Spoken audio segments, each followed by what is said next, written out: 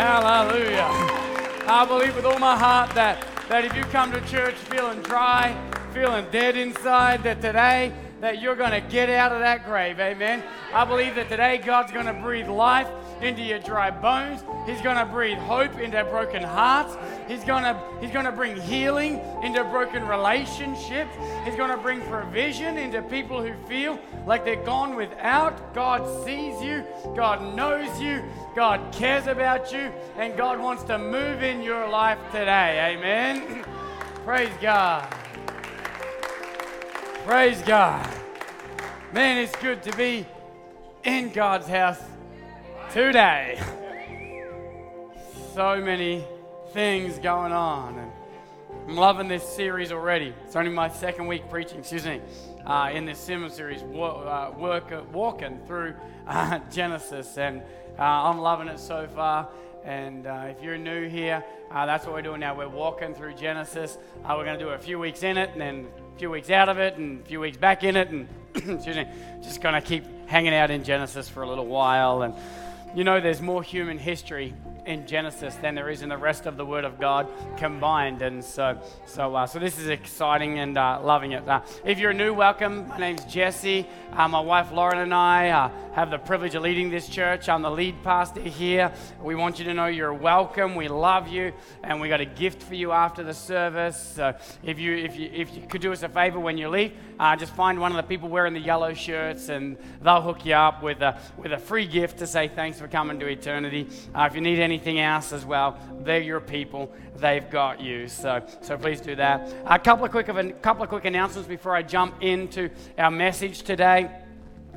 One of the sad but moving forward announcements that we have today is that today's actually going to be the last day that we have our services in Adel, and that was announced in Adel last week, and we felt like we should let you all know as well. And what we wanted to let you know was we're still committed to the vision that God gave us when we launched Bold, and we talked about how I prayed a prayer, Lord, do you want us to have campuses around the metro, smaller campuses, or God, because we knew God called us to campuses, or God, do you want us to have a big, flourishing, life-giving campus right here in the middle of Iowa, and then campuses further away around the state, and then after that, God gave us for free 3 buildings around Iowa that were a couple of hours away in different cities, and so that's been phenomenal.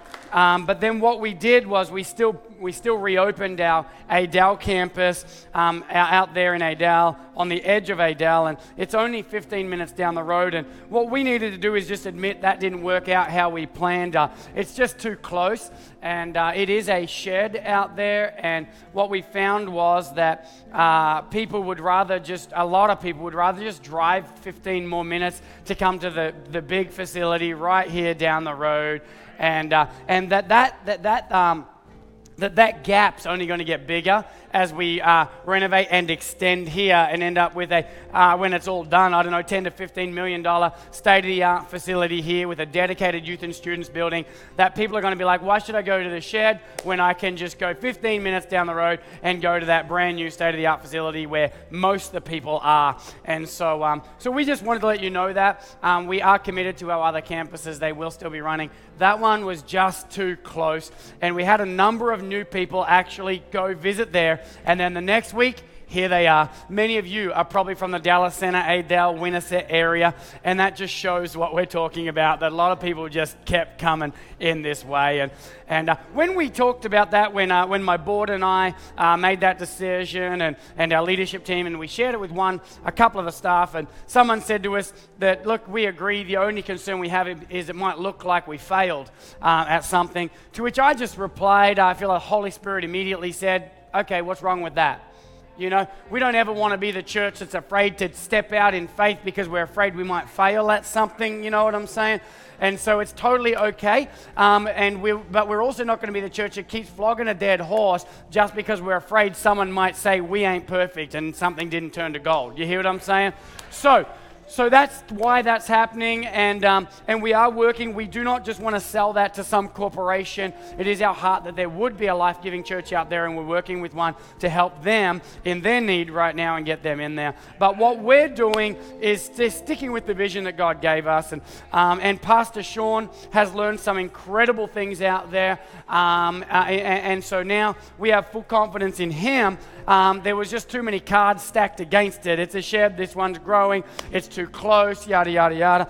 And so Pastor Sean now knows everything that a pastor needs to plant a campus, knows what works, what doesn't work, knows how to build a team. So he's actually going to now oversee all of our campus and church planting as a church, and help our other campuses get off the ground, train up our pastors, take them to training events. And so we just want to honor Pastor Sean and his lovely wife Holly and their incredible children. They are the most faithful, wonderful, honoring, loyal, hardworking people that you will ever meet. And so a lot of good has come out of it. And I'm not saying they failed. Hey, our team in Adel, they did a great job. But the cards were just stacked against one 15 minutes down the road. You hear what I'm saying? And so, but anyway, again, God's doing good things. We've got Audubon opening this month. Yeah, September. Audubon opening this month as well. Old Wine on the way. A lot of great things happening. God is good. Amen?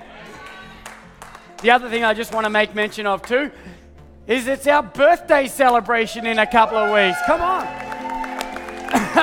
That's awesome.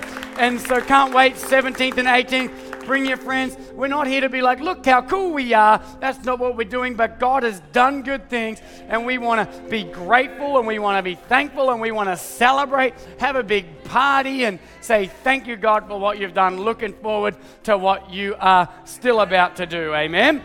And so we got inflatables. It's all fenced in, face painting, food. We got races on trikes. We got fun for the whole family. Whole lot of good stuff. Going to be fun. We're going to have a shooting range, clay target shooting. I'm just kidding. I made that stuff up. But that would be amazing.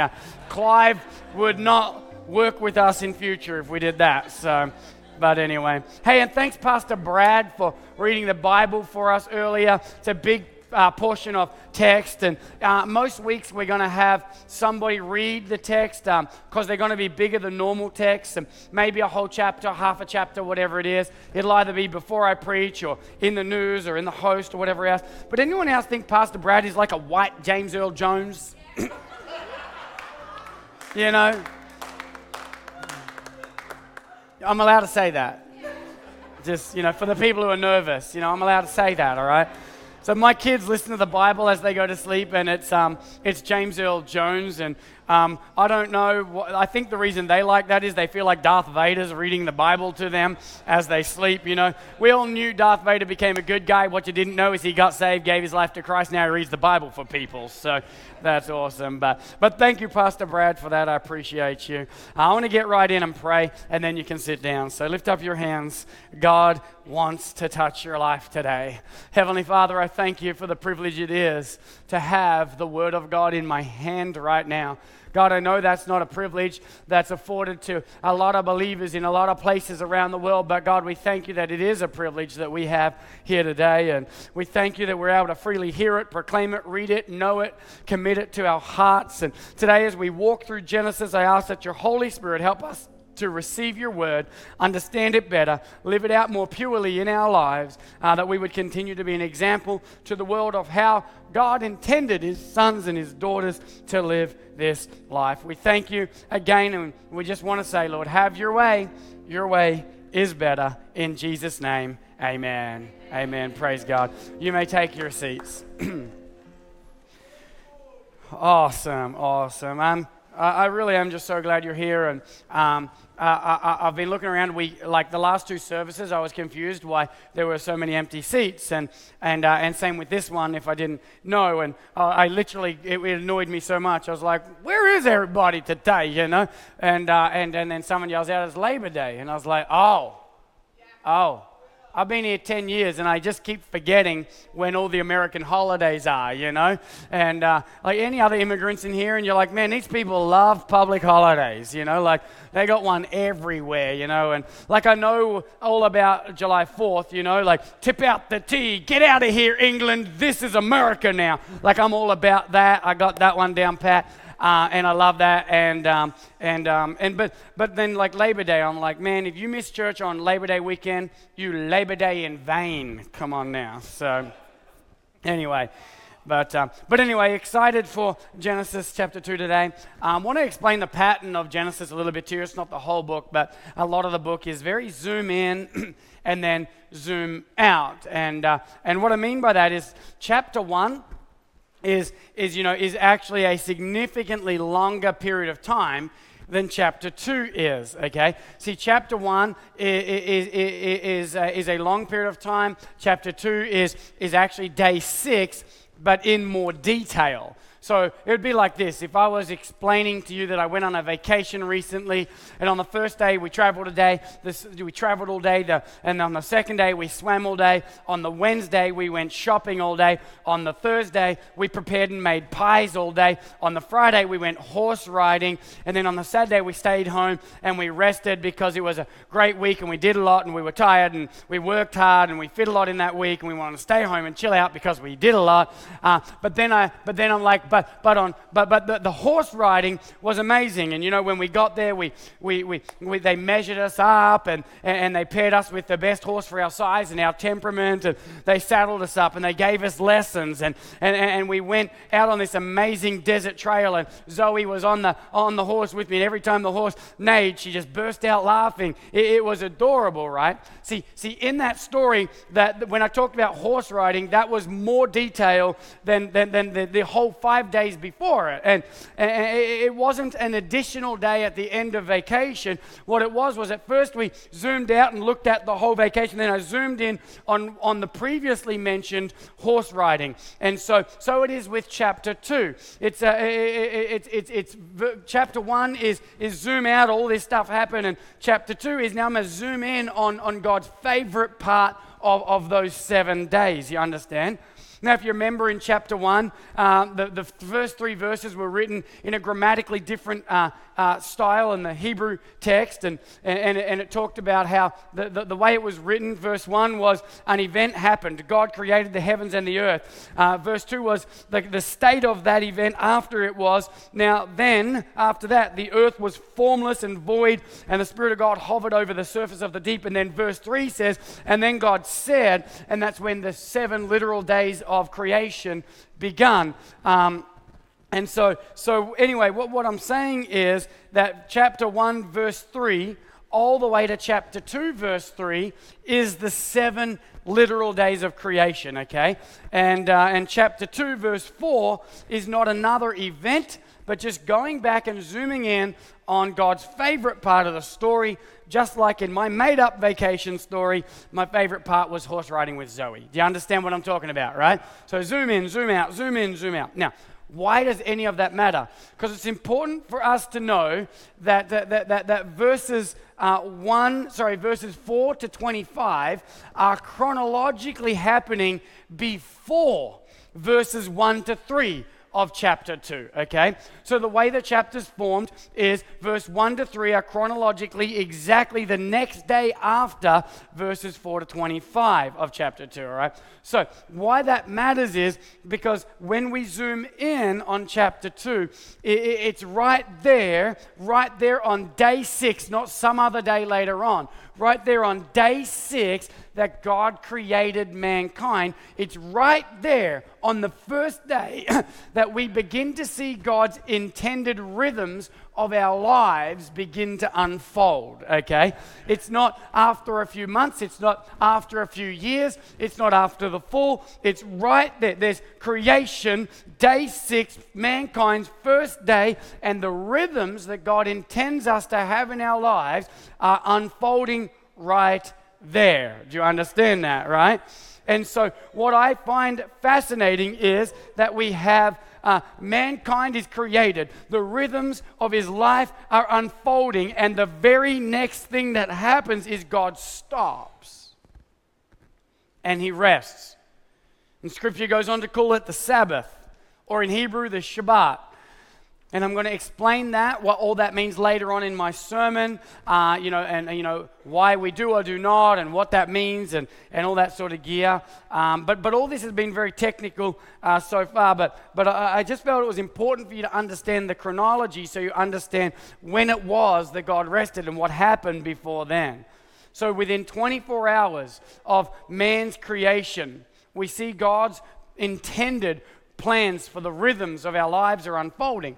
And in chapter 1, we saw the very first command that God said. Remember, chapter 1 is zoomed out, so it was more like what I said before. That day we went shopping. That day we went. That day we went cooking. That day we swam. Right.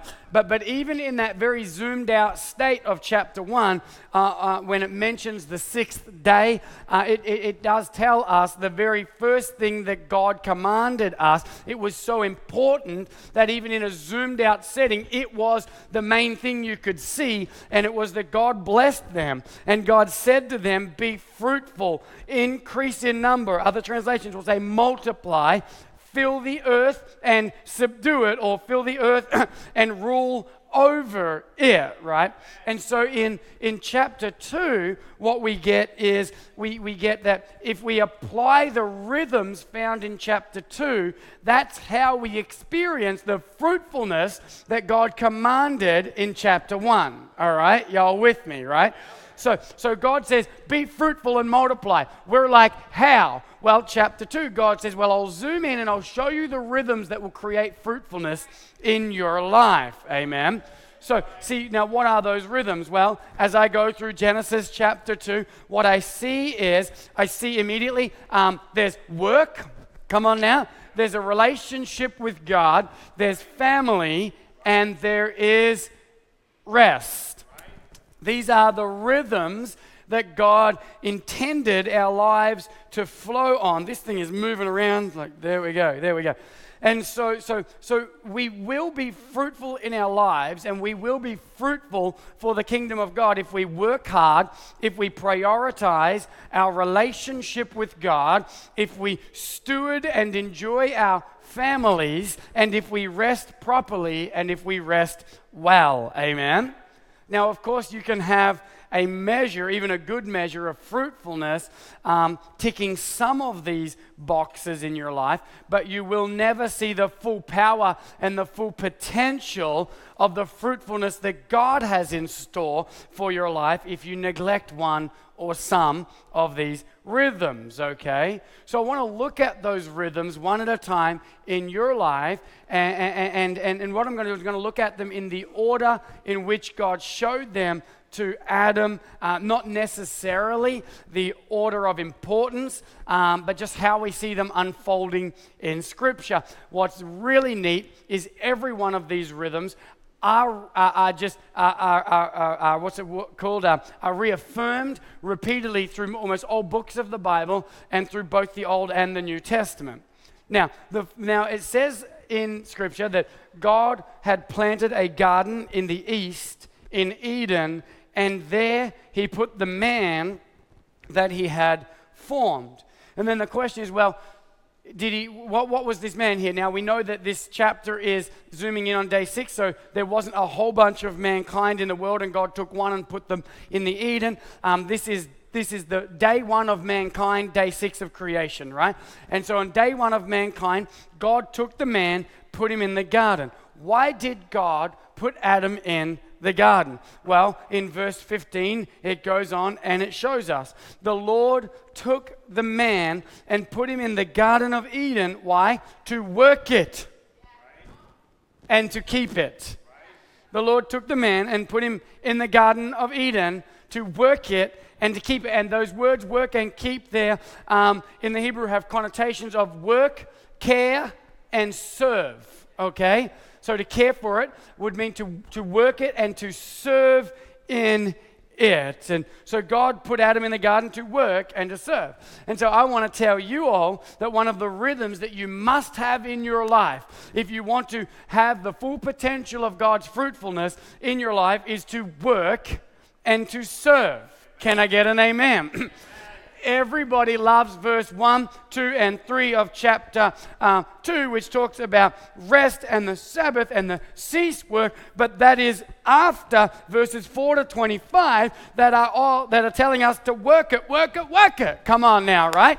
And so everybody wants to Sabbath. Not so many people, not as many people want to work hard. Everybody wants a day off. Not everybody wants to work before the day off. If you want to rest, get tired first. Come on now. Come on, you want to have a break? Do something to break up. Amen. If you want to rest, get tired first. Kids, if you want to be fruitful, get a job. That's right. Youth, if you want to be fruitful, get a job. Come on now. Oh my gosh, I refuse to get stuck in this oppressive, gender normative capitalist system. It forces me to work hours of my life every week. I'm a slave. What am I, a slave? Oh my gosh, oh my gosh, oh my gosh. Get a job. I heard somebody complaining that their school installed a coffee machine, but they didn't supply soy milk, and the staff had the audacity to say, bring your own soy milk, and they're like, I don't have a job. Listen, if you want a humanely sourced, if you want a humanely sourced, environmentally conscious soy milk latte, get a job. Amen. Buy it yourself. Come on now. Lattes cost money. Get a job. Come on, right? It's not oppression. Jobs are not the result of the fall of man. Day one, Adam, get a job, son. Right? Like this happened before the fall. It's not like, oh, stupid Adam and Eve, now I got to get a job. No, you got to get a job because it's one of the productive rhythms of a man and a woman's life that God intended for us since day one. Adam was not even 1 day old when he got his first job. Dude's like, I don't know, maybe 6 hours old. God's like, get up, boy, get a job. Dude didn't even know how to use his limbs yet. He's like, I'm going to try and get over there. That's why God picked him up and put him in the garden, because he couldn't walk properly yet. Get a job. Someone say amen. Amen. Dude's like, God breathes life. Hey, get a job. You know, like, come on, dude wasn't a day old. You 22, get a job, all right? Come on now, somebody. How many times does it say work in this text, right? Everyone's like, Sabbath. Listen, thus the heavens and the earth were finished, all of them. And on the seventh day, God finished the work that he had done. And he rested on the seventh day from all the work that he had done. And God blessed the seventh day and made it holy, because on it he rested from all the work that he had done. And people they all they're hearing is rest. There was some work, son. Right? And then God put Adam in the garden, to work the garden. And then God gets a woman and brings her into his life so that she could help him with what? The work that God gave them to do. Come on now. Someone say it with me, get a job. Get a job. Too many people are like, I feel the garden calling my name. I feel the garden, I'm going to go rest in the garden. You can rest in the garden after you work the garden for 6 days. Get a job. You get back to the garden, everybody's like, I want the Garden of Eden back. And God's like, cool, come on in. Now get to work. Come on now. Right? Listen, if you're an able-bodied human being and you are not working, and if you're an able-bodied human being, I'm not talking about someone who's retired or whatever else, but you're an able-bodied human being and you're not working for money or working in the home, you are not going to be as fruitful as God intends for your life. You got to either work a job or work at the home, all right? But you need to have a job at home or out of the home. You got to do something. You got to work it, baby. Someone say amen. Oh, but I got that family money. I don't need a job. You need a job if you want to be fruitful. That family money, that's not your fruitfulness. That's just fruit. That's somebody else's fruitfulness. You eating fruit that somebody else was fruitful for. Come on now. If you want to be fruitful, fruitfulness isn't I've got money. Fruitfulness is something that you do that produces fruit in your life. Can I get another amen? Nothing wrong with getting money from your folks. My folks give me money. My folks will give me more money, and that's okay. But that money's not my fruit. That's my mom and dad's fruit.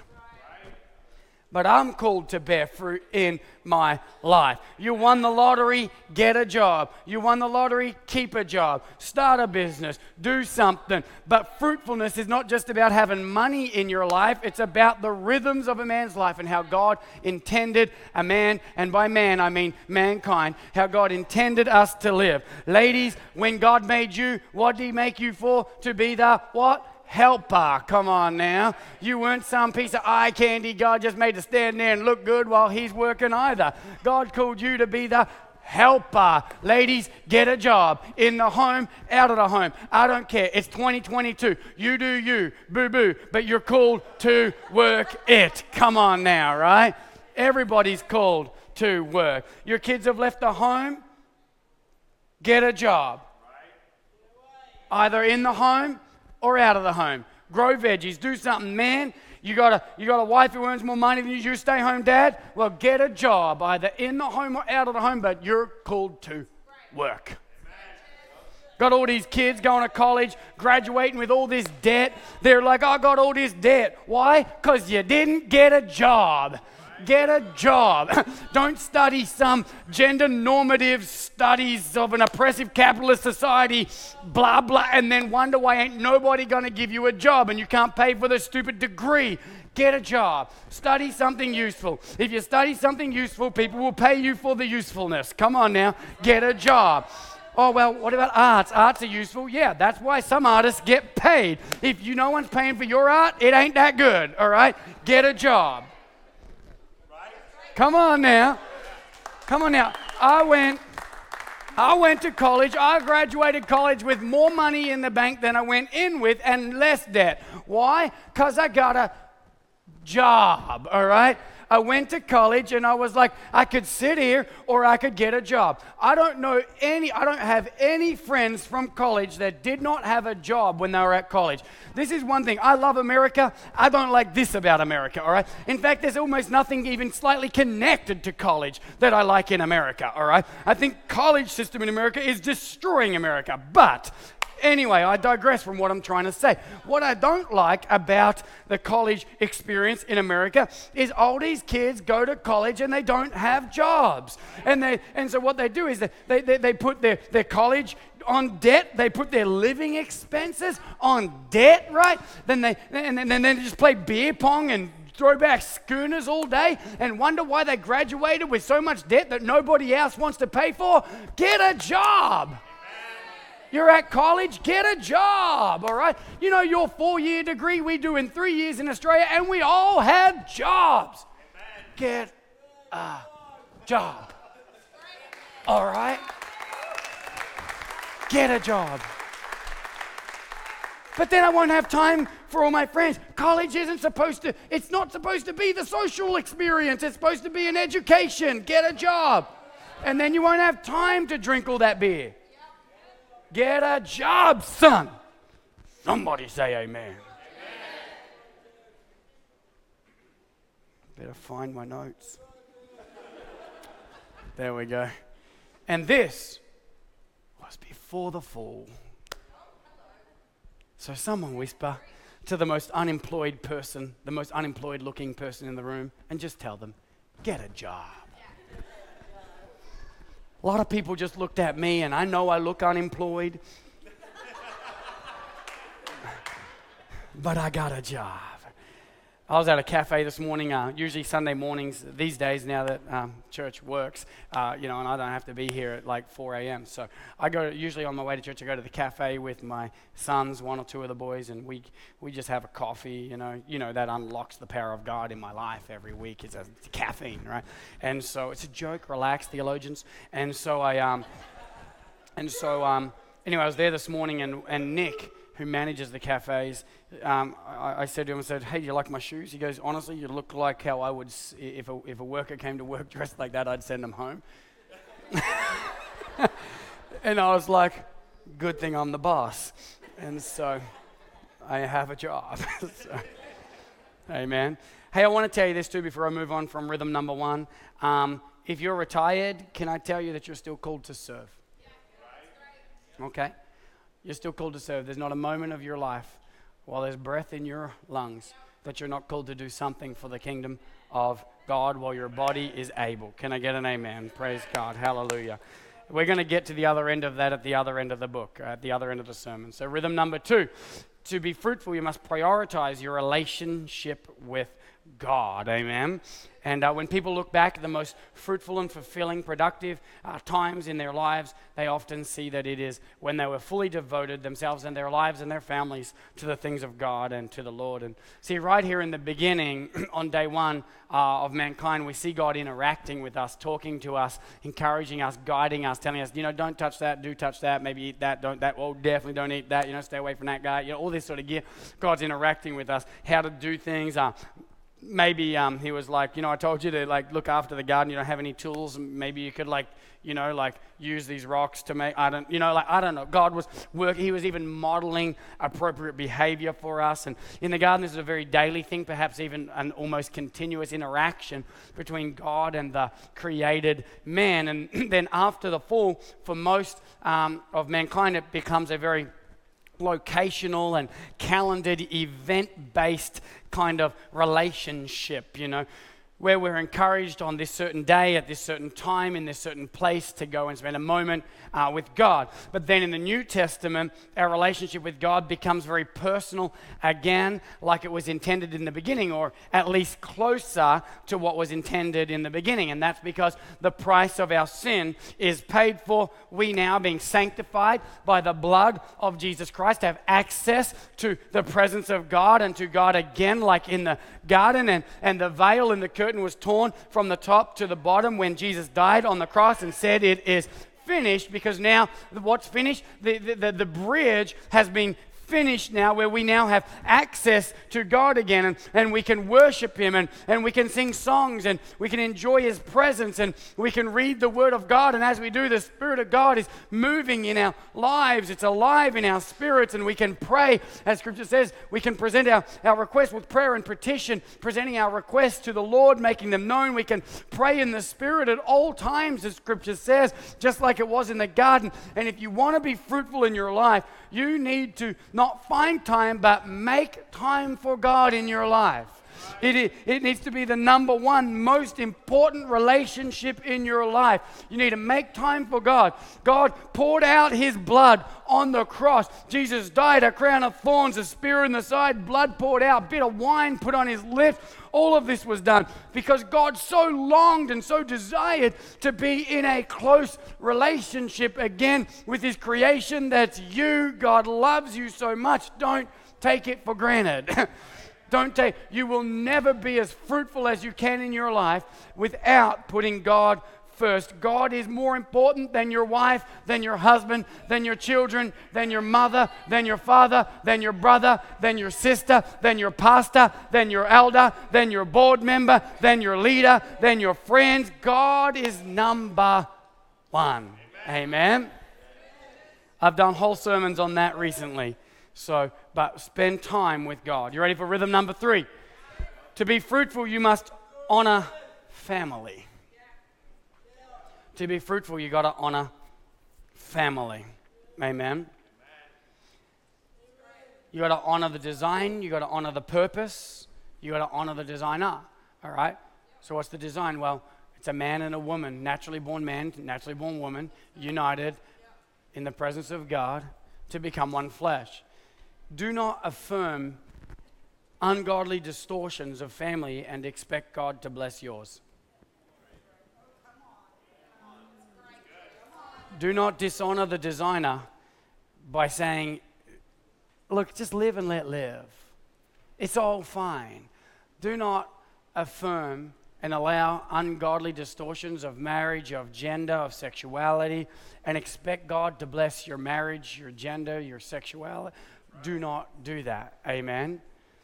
Honor the design and honor the designer. Speak up for the designer. You are an ambassador of Christ Jesus. You have been called to speak. You have been called to be a light on this planet. Come on, the salt and the light, not the sugar and the spice. You are the salt and the light. Amen. So be a salt, be a light, and speak truth in the name of Jesus. And for sure, don't affirm ungodly things. Don't be like, well, I'm not doing it in my life. I just don't care. Well, that means you just don't care about God's design and God's plan and God's purpose, but you still want him to honor yours. Don't do that, amen. Moving from that, honor the purpose of family. What's the very first thing we see happening when family is created? What did God do? He said, I'm going to find for him a suitable what? Helper. The very first thing that ever happens in family is they help each other. They're there for each other. They're looking after each other. Amen? And they've got time for each other. Don't neglect your family and expect God to continue to bless that which you neglect your family for. Don't neglect your family to work and wonder why God's not blessing your work. Don't neglect your family to serve and wonder why God's not blessing your service. Don't neglect your family for golf and wonder why you have anxiety when you golf. Come on now.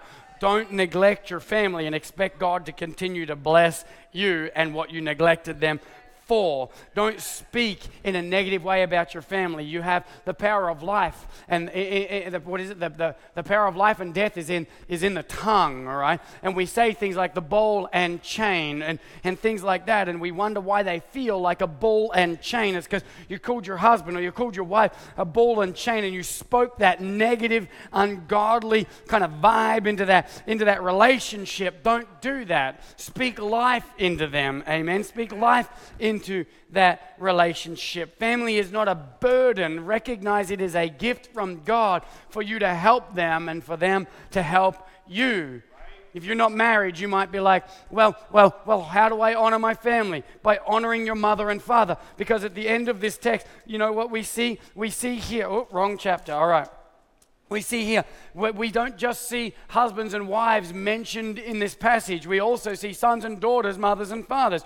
For this reason, a man shall leave his father and his mother and hold fast to his wife, and the two shall become one flesh. And then they were both naked, and they were not ashamed. They loved naked Saturday. Come on now. It's in the Word. And so what I'm saying here is family is important. If you're not married, honor your mother and father. If you're not married, honor your brother and sister.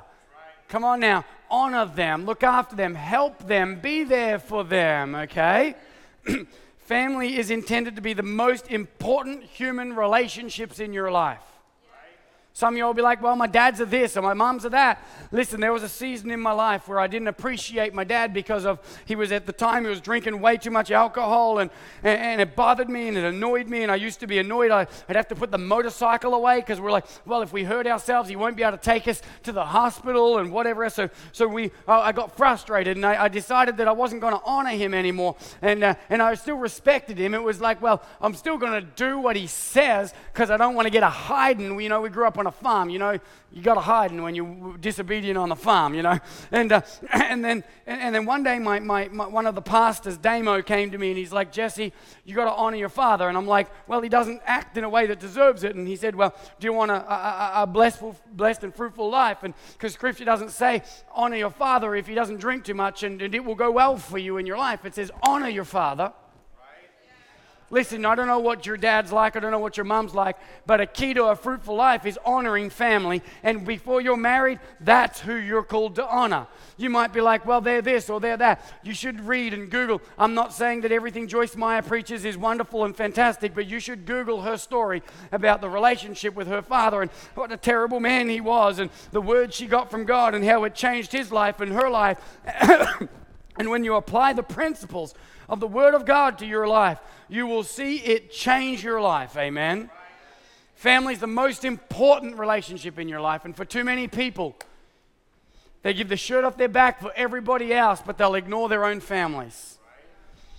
For too many people, they'll be there to fix your pipes in your house, but their own family sits in neglect and squalor.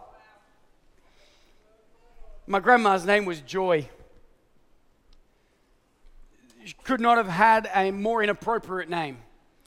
She was the most bitter woman I'd ever met in my life. And I remember as kids, I remember Helen and I laughing or talking, we'd be like, her name is just not right. Like Joy. Maybe we could call her Bitter Sage or something like that. But this Joy thing, it's not working. And one day we found out why. My sister was watching TV, and back in the day, Google used to have to advertise, and so they were advertising and talking about Googling each other's names and things like that. So my sister was Googling, and then all of a sudden she's like, let's Google Grandma's name. So she Googled Grandma's name with her maiden name, or so we thought. She Googles it, and this missing person thing pops up. It's like, 10 or so years old, and she's like, that's funny. There's a missing person with the same name as my grandma. Not that missing person is funny. And then and she goes on, and she clicks on it. She's like, oh, wow, that's odd. This missing person has the same name and was also born in Invercargill, New Zealand, and that's where Grandma was born, and it says she's been missing for 50 years or whatever. Or 40 years or whatever. This is odd. This is strange. And she's like, man, somebody's trying to get some money out of our family. We're like, they don't know the secret. What's the secret? We don't got no money, And but we're like, what's going on here? And so then as she digs deep, she clicks it again. There's a photo of this woman, Joy, and this woman looks exactly like my mom at that age, but in black and white, and it's getting confusing. And Jackie's reading about it, and then she finally rings the number on there, and she calls the lady up and goes, yeah, hi, my name's Jackie. I think I've read this missing person things on the Google, and I think your mom is my grandma. And the lady faints and collapses, whatever else. It had been 10 years since she thought of that ad or whatever else. What's interesting is we found out that she had 6 kids already in Invercargill, New Zealand. I don't know what age she was, maybe mid-20s, 25, 26, something like that. And then she left them, and she left there, and she moved to Australia, and what we thought was her maiden name was actually her previous married name, and then she married my grandpa, and I guess that was illegal, but anyway. And so she did that, and some crazy stuff going on there, and anyway, and then one day after we started meeting all these other kids, there was 5 left. One had passed away from cancer already. There's a whole bunch of new nephews and nieces and cousins and whatever else, probably 20 of them or something like that. And what's crazy is one of them told the story to my sister about the first husband's funeral, their father, and at the funeral, everybody got up and they talked about this wonderful, kind man, and they were like, oh man, he gave you the shirt off his back. He was such a good man. He gave all the kids in the neighborhood presents, and everybody got Christmas presents, and everybody got birthday presents, and everybody loved him. And if you were in trouble, he was the man to call. And if you needed bread, if you needed money, he was the man. He was just such a good, kind, awesome, good man. And then after a while, the kids are watching and they're like, who the heck are they talking about?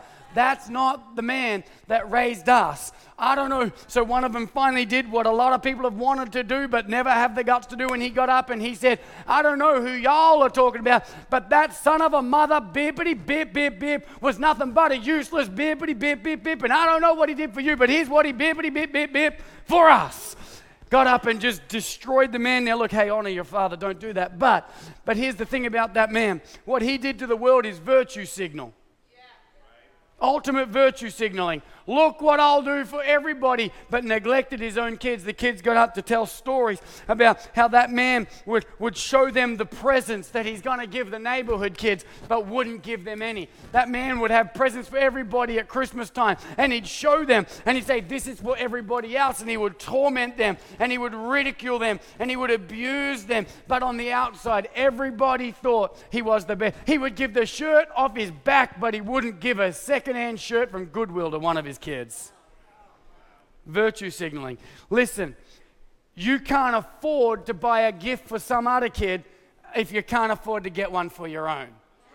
The most important relationships in your life is your family. That's why Scripture will not allow a pastor to mismanage his own family and still preach the Word of God. That's why it's one of the most important prerequisites for. It doesn't say Bible college. It says look after your family well, or you're disqualified. Because otherwise, you're doing nothing but virtue signaling to the world, saying, "Look what a good man I am," but you're neglecting the most important relationship in your life. The most important people in my life are my wife and my kids. And you know what's more important, according to the call of God in my life, is that they all go to heaven. That's more important than 1,000 of y'all. Come on now. That's what God calls me to do. And God calls you to do the same.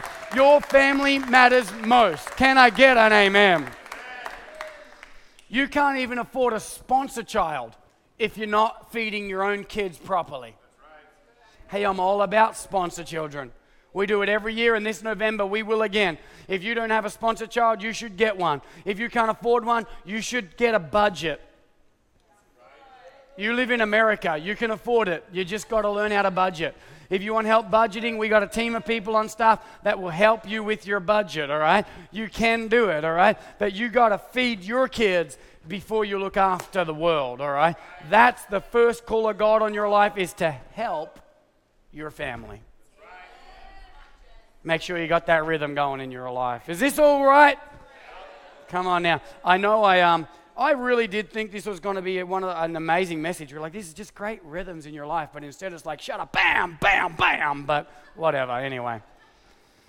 What's next? Oh, that's right. The one everybody wants to know about. Sort of teased you at the start. Bring it back at the end. Rhythm number 4. To be fruitful, you must rest. /Sabbath. Before I talk about the importance of Sabbath and what a post-cross Sabbath means or looks like in a Christian's life, I very quickly want to also very briefly just sort of hit the theology for it. We're going to zoom back in a bit for a moment and talk about why as Christians we often worship on Sundays, not the traditional Hebrew day of Saturday, and why the Sabbath does not have to be a set day of the week after the cross. So I want to share that with you. Obviously, for time's sake, I had to cut out a lot of this because I wasn't going to fit the full 4 rhythms in, but we can share more. So where do we find Sabbathing being a specific day that was commanded to us, right? It wasn't in this passage we just read. That was God, right? He said, and God set it apart. But where do we find the instruction given to us to Sabbath and to set it aside as a specific day of the week? It's in what Scripture calls the law, okay? But Scripture tells us that we're not under the law, but under grace. And we live to the law of Christ, right? And so for sin shall no longer be your master, because you're not under the law, but you're under grace. That's Romans 6:14. And we know that Christ fulfilled the requirements of the law. And I love that he says not abolished but fulfilled, because he's fulfilled that but not abolished that. What that means is, because he said the law and the prophets, and so what that means is what God said, and what God said is always there, right? And then we didn't abolish like the Old Testament and what all the prophets wrote. And so we got Genesis. We can still understand the law of first mention, the principle of first mention. We can still see God's plan and design and intention with design and family and marriage and all that sort of gear, but he says he's fulfilled it, right? We're not bound by what Scripture calls the law. Now, there are 3 types of the law in the Old Testament. There's the civil law,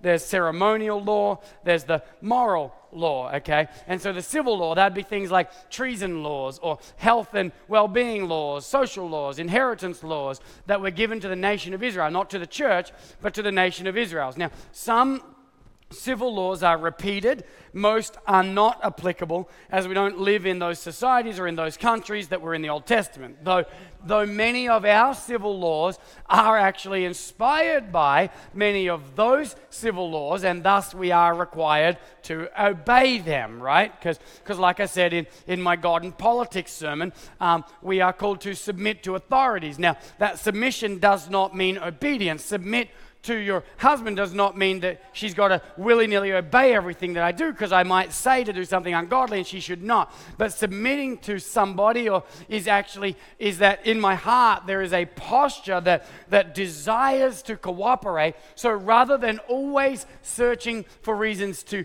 disobey, I am instead focused more on looking for opportunities to cooperate with you. Does that make sense? And so we see here that we are still still desire to cooperate with laws that are not ungodly, right?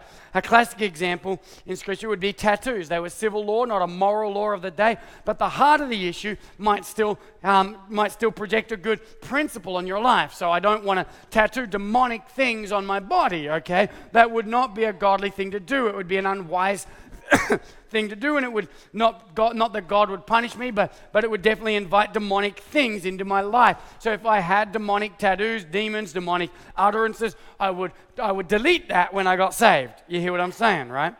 Then there's ceremonial law. Ceremonial law, which is it also says abolished at different times, but fulfilled. And they have become very symbolic of new sacraments in our faith, right? But these are fulfilled in Christ. An example of a ceremonial law would be like a couple of examples. 3 examples would be circumcision. Men, if you're not circumcised, we don't got to take care of that today. We were going to. I read my Bible and realized you get a break. Don't worry about it. Another one would be women can come to church when they're menstruating. That was not okay. That was a ceremonial law. It was about what's appropriate at the ceremony. A man would be considered unclean if he slept with a wife at that period of the month, that time of the month. And now it's still disgusting, but it's not a sin. And so we see the difference between these types of laws. Do you hear what I'm saying, all right? And then there's the moral law. We're not under the law, okay? Now, we are not under the law. That sounds well and good, but that does not mean we are not under any laws, okay? We're not under the law. Now, what law? Well, I'm still under laws. There's laws in this country. I got to obey them, all right? There's laws about housing. There's laws about everything in America, right? There's a law about laws in America, right? So we're still under law, and we're still under restrictions that have been placed upon our lives in the New Testament by Jesus and the apostles. So when it says we're not under the law, it doesn't mean there's no law in our lives. It doesn't mean we're lawless. It means that we're not under the law of Moses. Okay?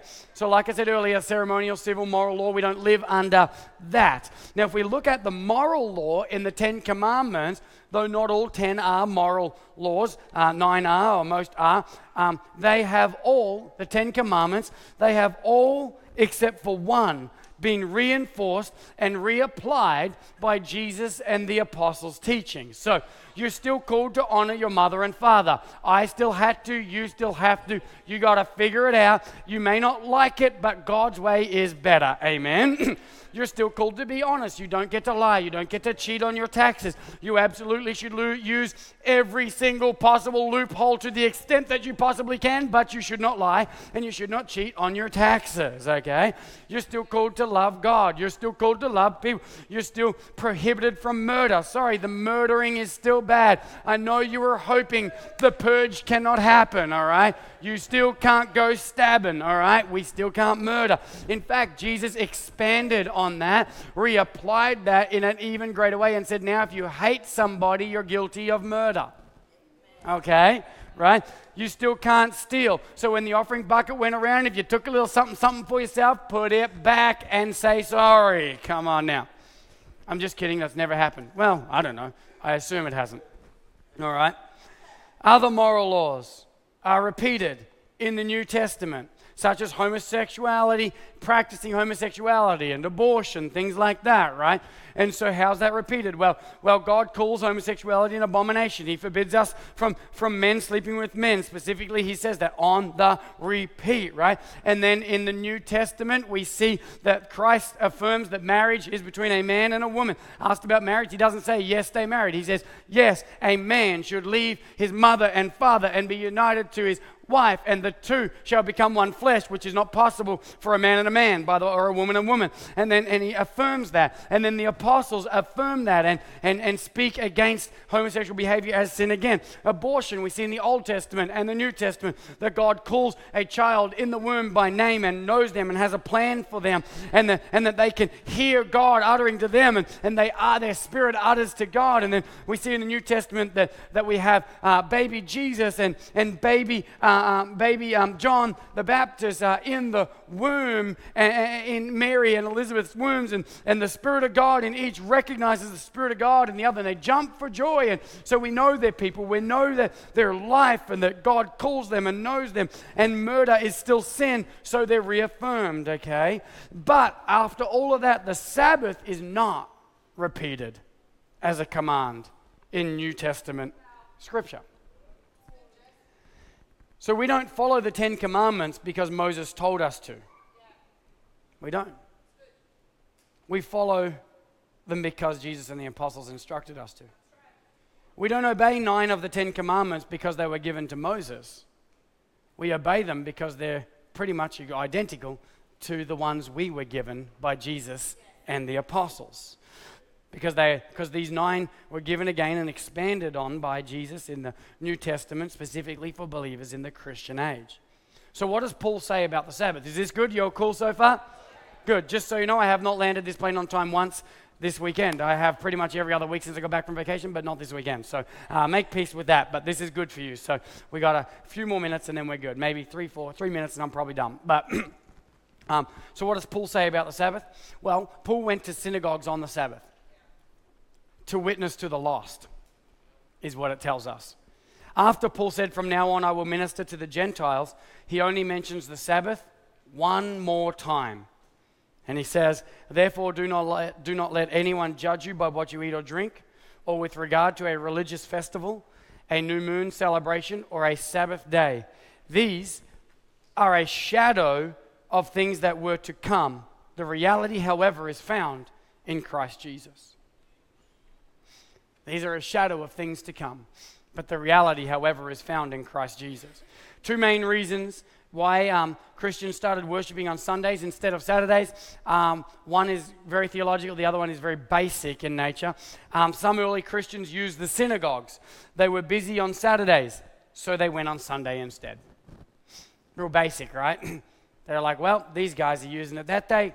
The synagogues were often used like a civic center where people could book it, use it for certain purposes, and so they would use it on Sunday, but more importantly, every time that in Scripture that the time and the date of Jesus appearing after the resurrection, every time that the time and date is mentioned after the resurrection, it was on the first day of the week, which is Sunday.